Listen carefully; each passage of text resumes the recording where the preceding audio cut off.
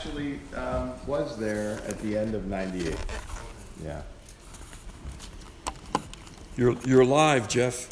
We're Okay. glad to have you back. Okay, good to have you guys back. Good to be back. So why don't we pray? But before we pray, why don't we have the wonderful music to set us to the mood of prayer, Dawn.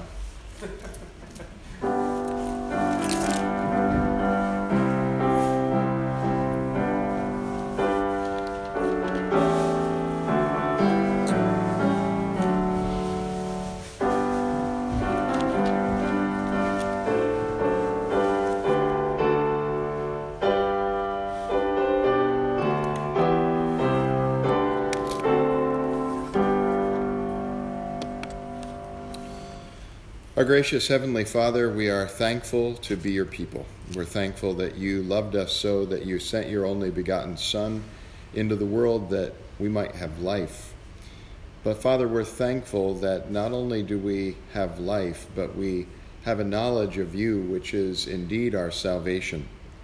But you sent your Son into the world that we might know who you are, that we might know the way in which you loved us, and that we might have communion with you.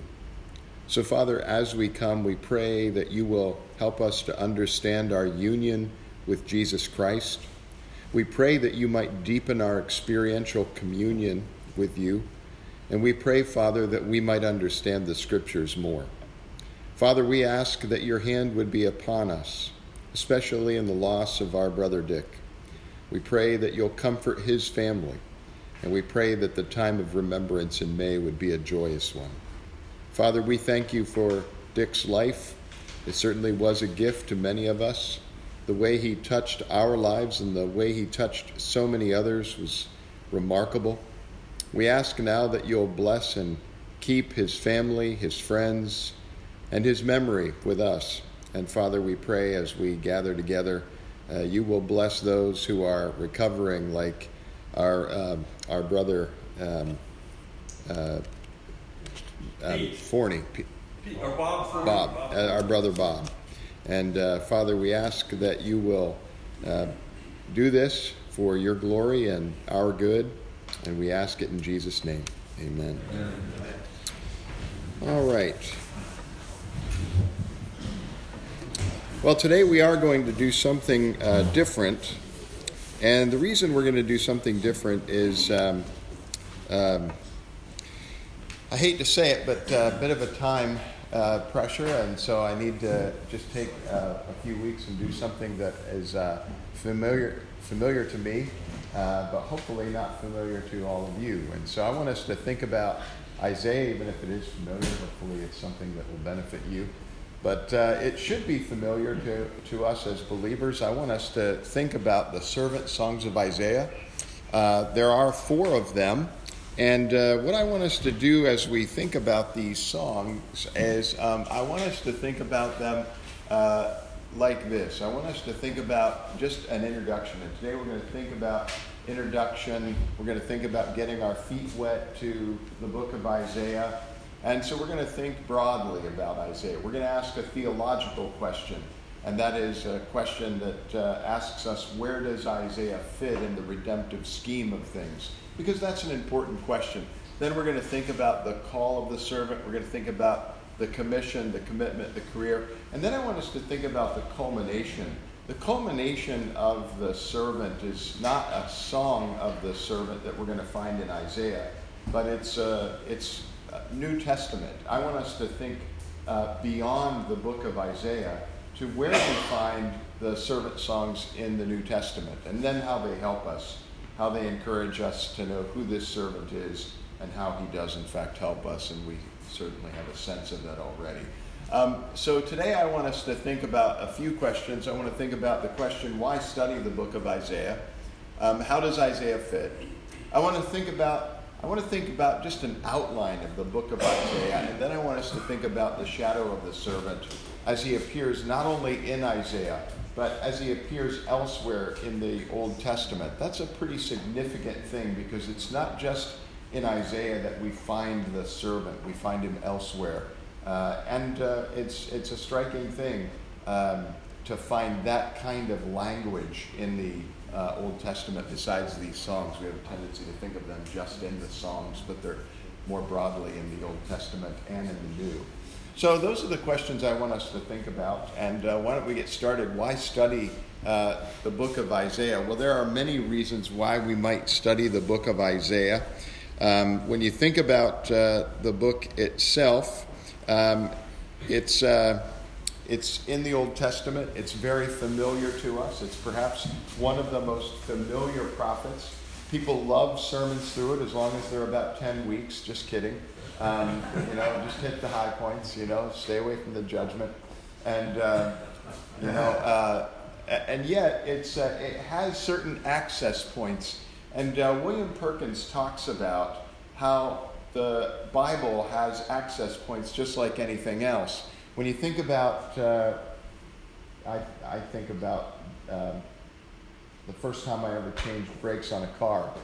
That was an endeavor I took up for a person in my congregation. They didn't have any money, and so we were talking about it one day. I said, it can't be that hard. I can change oil. I'll change your brakes.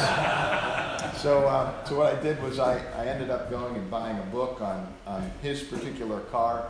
I found out later a friend of mine who's a mechanic said those books are just enough information to get you in trouble.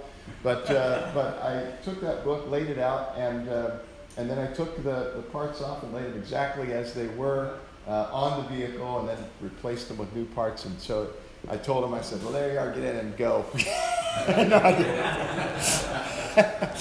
William Perkins talks about access points. How do you access this body of information, this discipline? How do you access this in some manageable way? And William Perkins talks about in his Art of Prophesying, which is a book on preaching, talks about how you access the Bible. And he says, you access the Bible in the New Testament through the book of John or through the book of Romans. Those are great ways to access the entire message of the Bible. But he says Isaiah is a great place to access the Old Testament, which will lead you into the New. And in fact, it's interesting. I remember Sinclair Ferguson telling us once that he was in grammar school and he had a teacher that would always have them read the scriptures, and he had his friend called upon to stand up and read the scriptures one morning, and his friend announced that he was going to read from the Gospel of Isaiah.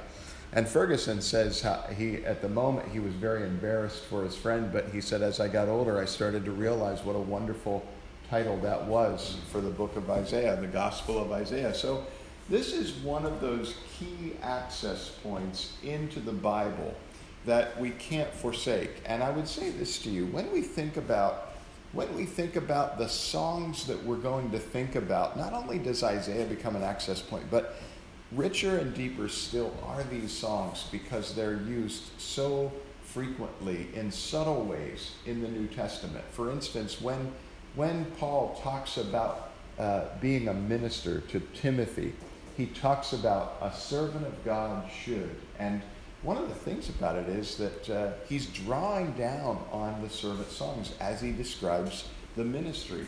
So they're used, they're there, whether we know they're there or not, consciously or unconsciously, but they provide us with a wonderful access into the scriptures. When I talk to you about providing an access, you can think about it in one of two ways. If you've ever gone splunking, that would be one way to do it, which would never be the way that I would do it, or this way. And this is the way I think of Isaiah, sort of this vast opening that opens us up to riches and beauty in both the Old Testament and in the New Testament. So I want us to think about some themes that we find in the book of Isaiah that invite us into the riches of Isaiah. And for instance, I want us to go to 1, 5, and 6 for just a minute. 1, 5, and 6. This is where the Gospel of Isaiah opens, and it's not very encouraging. In fact, what we find here is the wickedness of Judah. I want you to just listen to these verses for just a minute, and then I want to draw your attention to something. Verse 5 and 6. Why will you still be struck down? Why will you continue to rebel? The whole head is sick. and the whole heart faint. From the sole of the foot even to the head, there is no soundness in it, but bruises and sores and raw wounds. They are not pressed out or bound up or softened with oil. Now, I want you to, and then verse 6. And the daughter of Zion is left like a booth in a vineyard, like a lodge in a cucumber field, like a besieged city. Now, I want you to move ahead to Isaiah 53. To Isaiah 53. And in Isaiah 53, what we find is that most famous of servant songs. And one of the things that you notice in this servant song is that we're told that the servant is stricken, smitten, afflicted, pierced, crushed for our iniquities, and so on. Unattractive. Unattractive. And one of the things that we learn is that here is the servant who comes down and inhabits the life of his people through the incarnation and takes upon himself what? Their sickness, their faintness, their wounds. And he takes them upon himself that he might become a curse for them. And so right from the very beginning in the book of Isaiah, you see the servant son and the condition that he's about to enter in. And so it's a remarkable thing. You start off with sin, but by the time you get almost all the way through the book of Isaiah, you find that there is a substitute who will come and take these wounds upon himself for his people. So it's a great thing to think about when we think about the sin of the people and the substitute that they need. But let me just now say one other thing, and that's this. When you think about this substitute, who is he? Well, he is the Holy One of God. If you go to Isaiah chapter 6, this is that vision, and I'll say more about it, but I want you to think about this for a minute. This is that great vision of the Lord on his throne, and high and lifted up. And one of the things that you find about this text is that you don't really rise above the hem of God's throne, of his robe. It's just full of majesty and glory, but there's no real description of God here. But who is this that's seated on the throne? Well, you have to go to, it's of course God, but you have to go to John 12 in order to find the answer to that question. And if you go to John chapter 12, one of the things that you find is something very clear. And it says this is in verse 36 of chapter 12. When Jesus had said these things, he departed and hid himself from them.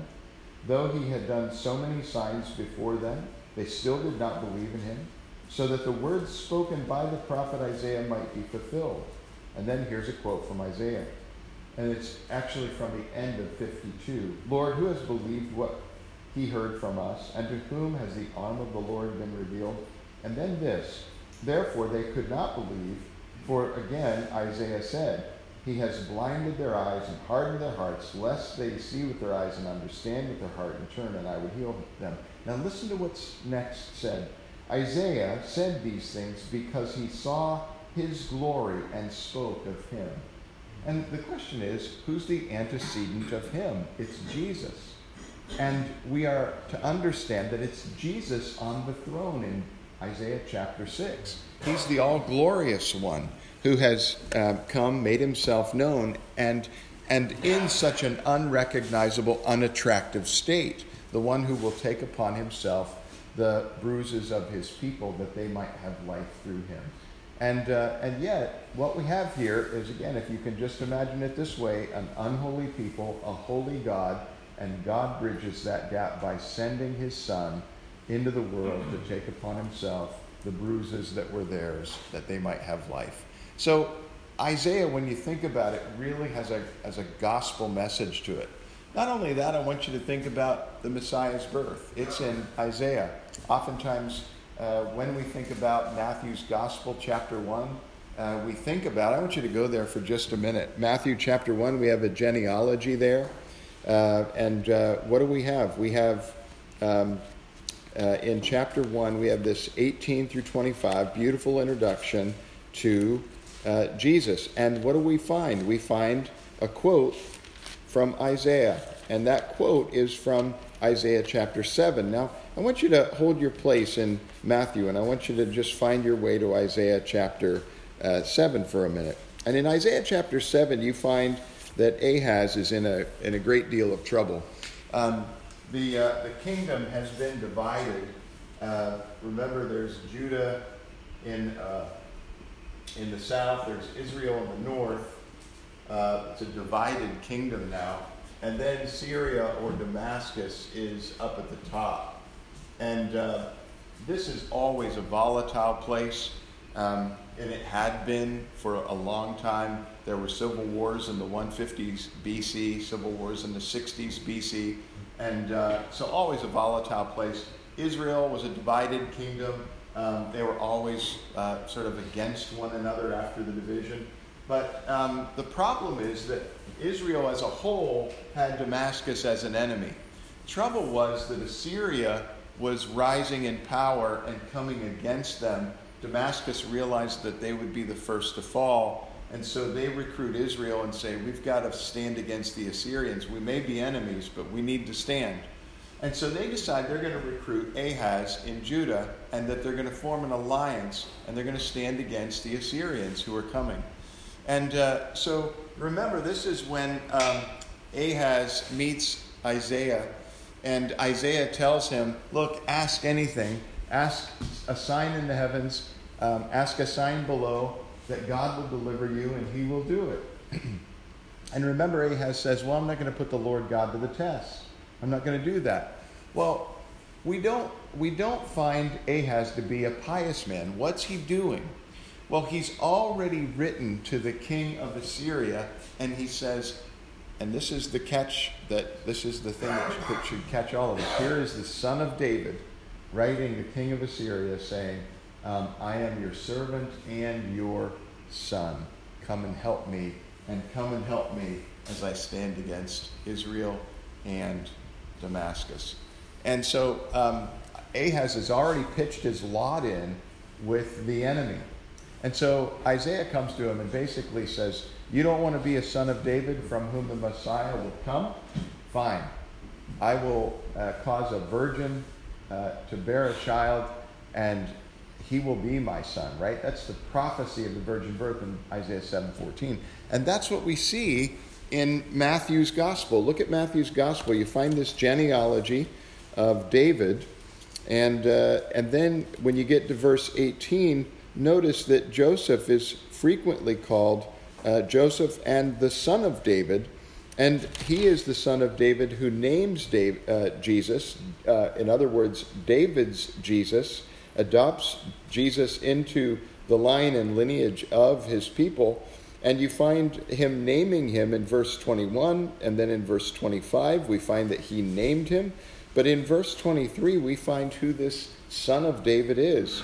This son of David is the one who shall be called Emmanuel, or God with us. And so Isaiah 7:14 reminds us that if there are no faithful Davids in the line of David, God will send his own son to be a son of David and redeem the people. So that's another reason why we want to study the book of Isaiah, because we find the incarnation so brilliantly portrayed for us. Or how about the atonement that's described in Isaiah 53? We see that picked up in 1 Peter and used. And I'll say more about that when we get to Isaiah 53.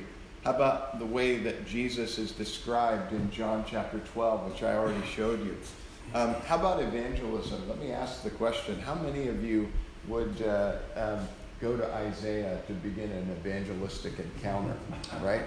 And maybe you wouldn't have a choice. Maybe you would be thrust into the desert of Gaza and find a eunuch who was reading an Isaiah scroll, right? And be forced into that kind of encounter. Who is this prophet talking about, himself or someone else? And remember, it was at that moment that he begins in that text, and he tells this eunuch, who it is that's being spoken of. And so I'll never forget, I listened to Rich Gantz once. Rich Gantz was a pastor in my denomination, but he was a psychologist before he was a minister.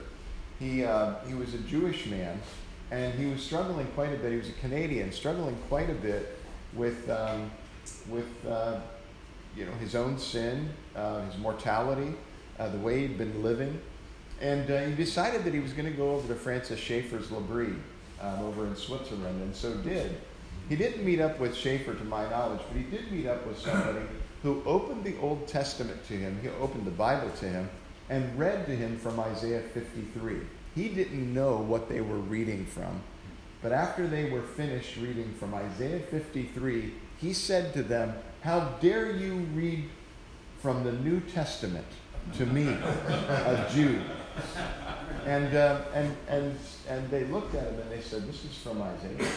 And he said, "It was at that moment that I began to see Christ." And so a wonderful evangelistic encounter that comes from Isaiah. And so let me just ask, just an introduction to the question, why should we study Isaiah? We're in, I think, a day and an age where I think the New Testament, you know some famous people today who actually want to distance us as a church from the Old Testament, want us to sort of be New Testament Christians, which is astounding that that's the case, but it is. But there are many reasons to study the whole Bible, and especially the Old Testament, and so Isaiah. So anything you want? You guys know You can probably confirm, Jeff, I know from a Jewish minister, Christian Jewish minister, that the Jews today do not read Isaiah 53 in the synagogue in all their readings. They skip over Isaiah. Oh, I didn't know that. Is that right? You can go on YouTube and see a number of evangelistic efforts in Israel where they ask Jews, they start reading Isaiah 53 to them, and they ask them, "Who is this?" Is that right? Yeah. And they're very good videos, actually. What do they say? They say, "I've never heard this before. Oh, really? I don't know this." To Rich's point. Well,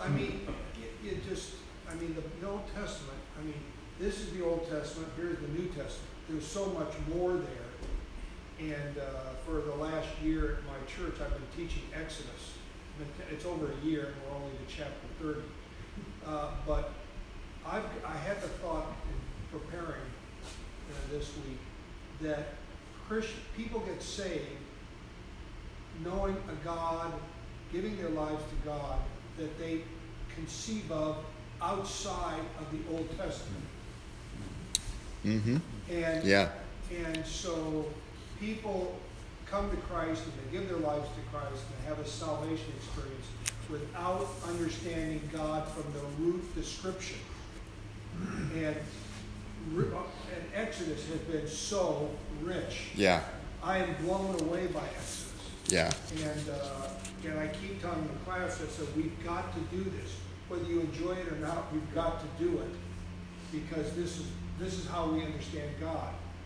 And what a lot of folks do, and that's how they get messed up in understanding the faith later on and maybe get off on bad teaching, is they understand God they have a God understanding that's not rooted in the roots. Yeah. Yeah, so.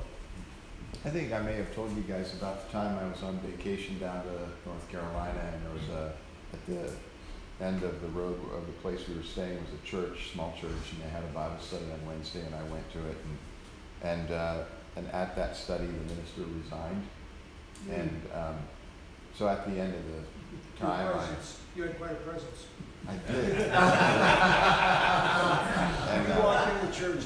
Yeah, that's right. I went up to the guy afterwards and I said, "What was that all about?" I told him I was a minister and I was on the verge of resigning. No, I didn't tell him. I told him, I said, "I'm a minister from up north on vacationing. What's going on?" And he said to me that basically he was a part-time minister, and he said some people in the church have read the Old Testament and believe that they've been kept from understanding Christianity, and so want to import all kinds of Old Testament stuff into the new because they think they've just discovered these things, that we're supposed to hold feasts and all these things. Don't realize how these things are fulfilled in Christ.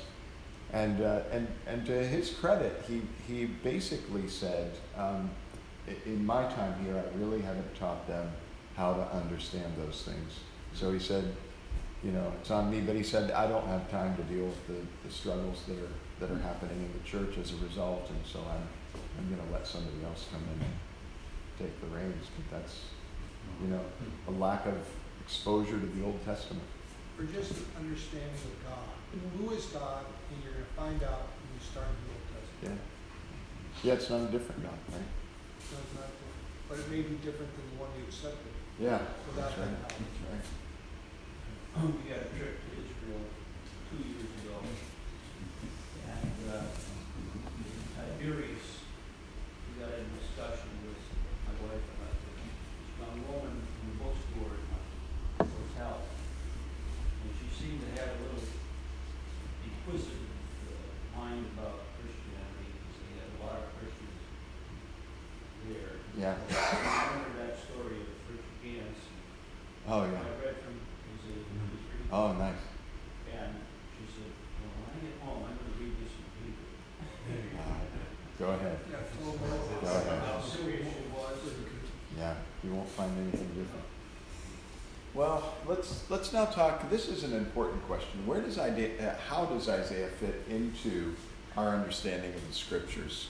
And what you need to understand is Isaiah is part of the law. Isaiah is part of the law. In fact, when you think about Isaiah, one of the things that you have to understand, and I know you do, is that Isaiah is a prophet. And the question you have to ask is, what is a prophet? And the answer is, one of their functions, among the various functions, was to be a covenantal lawyer. They would come and press the claims of the covenant upon God's people. Remember, this covenant was very much like a contract. Not a parity contract between two equals, right? But a contract that was basically had built-in disparity. There was a god or a king and his people, and the king had imposed this contract upon his people, and they were to fulfill the obligations of it. And if they didn't, they would receive the curses of it. If they did, they would receive the blessings. Israel was constantly making themselves qualify for the curses. And so God would send his covenant lawyers. His covenant lawyers would press the contract and remind them of the blessings and the cursings. And so Isaiah fits into this period of the law. Now the question that naturally comes up in the New Testament is, why then the law? Why then the law? And if you'll remember, in 3:19, he asks this question, and then answers that question. Let me just go there. I won't. Romans 3:19? This is Galatians. Oh, Galatians. Yeah, Galatians. In Galatians, although that same question is asked in Romans, Galatians 3:19, we read these words: "Why then the law?" And he gives the answer. It was added because of transgression. In other words, it was given because of sin. Now, you have to think about this in terms of the progression, and we will. But why that question? Well, there's a previous text that comes before that, and it's 15 through 18. And this is what he says there: "To give a human example, brothers, even with a man-made covenant, no one annuls it or adds to it once it has been ratified. Now the promises were made to Abraham and to his offspring, and it does not say, and to offsprings, referring to many, but referring to one, and to your offspring who is Christ. This is what I mean. The law, which came 430 years afterward, does not annul a covenant previously ratified by God, so as to make the promise void. So, for if the inheritance comes by the law, it no longer comes by promise, but God gave it to Abraham by promise." So here you have Paul saying the promise comes first in Abraham, and that promise is brought to fulfillment not in the offsprings, but in the offspring, which is Christ. So why the law which comes in the middle? And he tells us in 15 through 18 that the law does not annul the promise. So why the law? If it doesn't annul the promise, if the promise is the promise and the promise has been brought to fruition in Christ, then why drop the law down in the midst of this thing? And the answer is what we read in verse 19. It's for transgression. Now, what does he mean by that? Well, he means that it is to tease out transgression, to make transgression or sin known. And why would you want to do that? You would want to do that to drive people to the promise. In other words, if people understand they're sinners, then they will understand their need for the promise of salvation from sin. And if they understand that, then they'll understand that there is life through the promise, not through obedience to the law. And you see, right there is where the Israelites messed up, because when they were given the law, they didn't run like the Gentiles did to the promise. Instead, they believed that through law keeping, they could reap the promise. But they misunderstood that the promise is by faith and not by obedience to the law. So that's why that's why the law set down in the midst of the promise. So let's walk through this for just a few minutes. Let's walk through some Bible history, and you and I we've walked through this history before, but it's an important thing to understand in terms of fit. So when we walk through this, we think about Adam and Eve all the way back in the beginning, and we think about the covenant of works that they were given. And remember that they were given a precept not to eat from the tree that's in the midst of the garden. If you obey, then you'll receive the promise of life. If you don't obey, then you will receive the punishment promised, and that punishment is death. They obviously did not eat. They obviously did not obey, and so ate. And what happens is God comes to them walking in the cool of the day, which is probably rendered in the wind of the day, probably more like the storm of the day, that kind of thing. Creation is not placid and peaceful at this point. It's disrupted by man's sin. God comes to them, probably in Christ, says Jonathan Edwards, and cuts a new covenant with them. And that's exactly what it is. It's the covenant of grace. And when you think about this new covenant, this covenant of grace, I want you to think about the covenant of grace from the time of Adam until the time of Christ as a flower that exfoliates.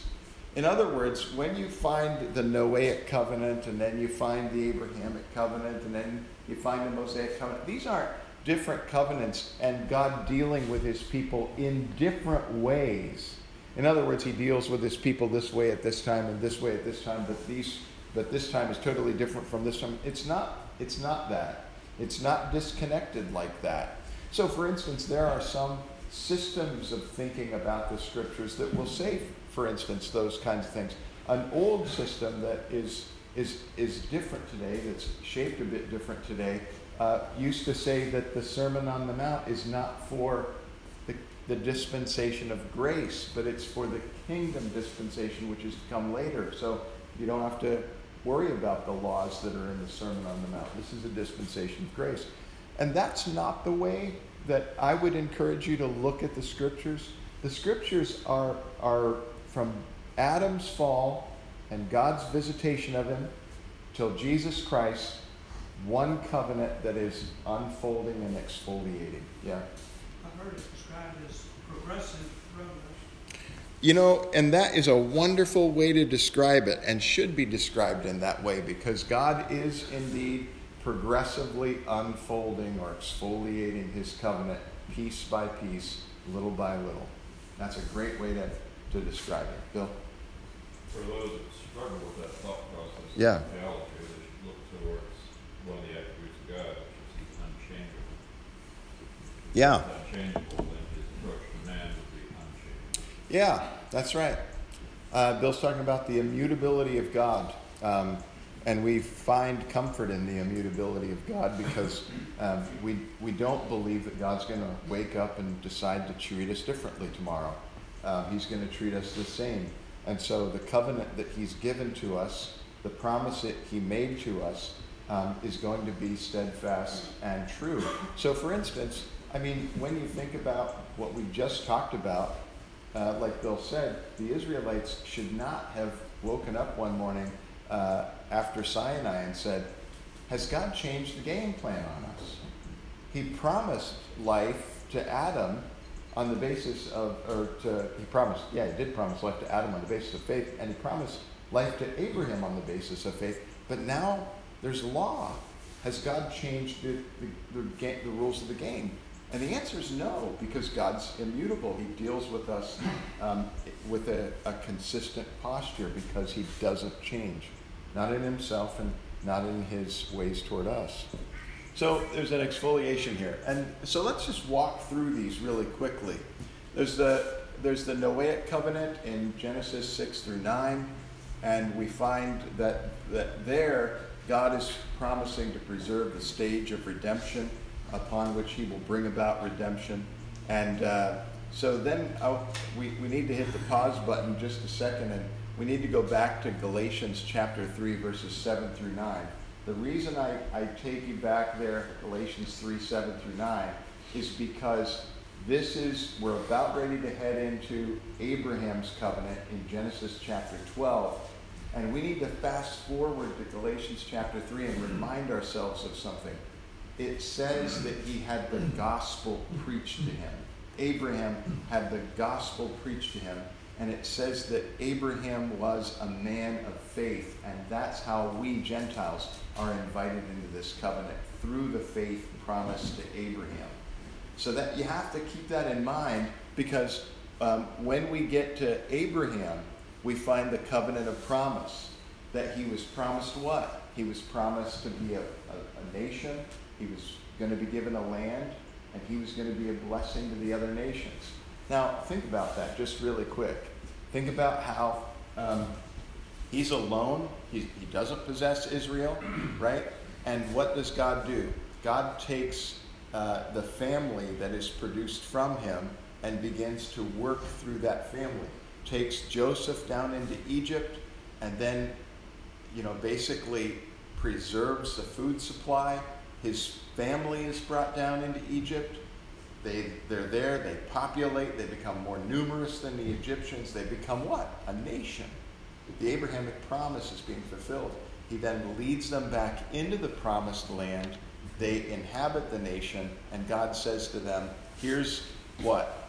Here's a law, and this is the way you're to behave because it models my character.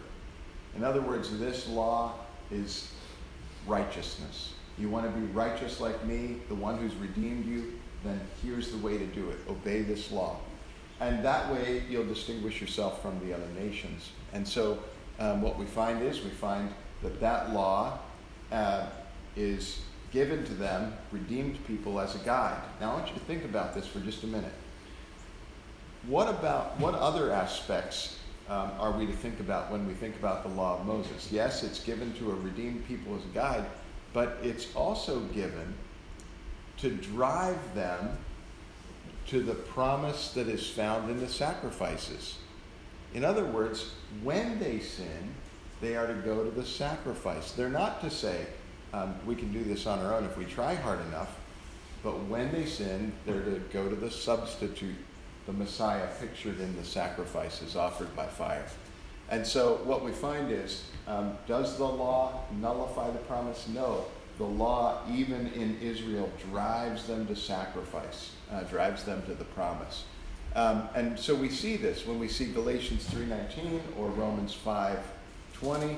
Why then the law? It exposes sin that they might confess it and find forgiveness in the substitute.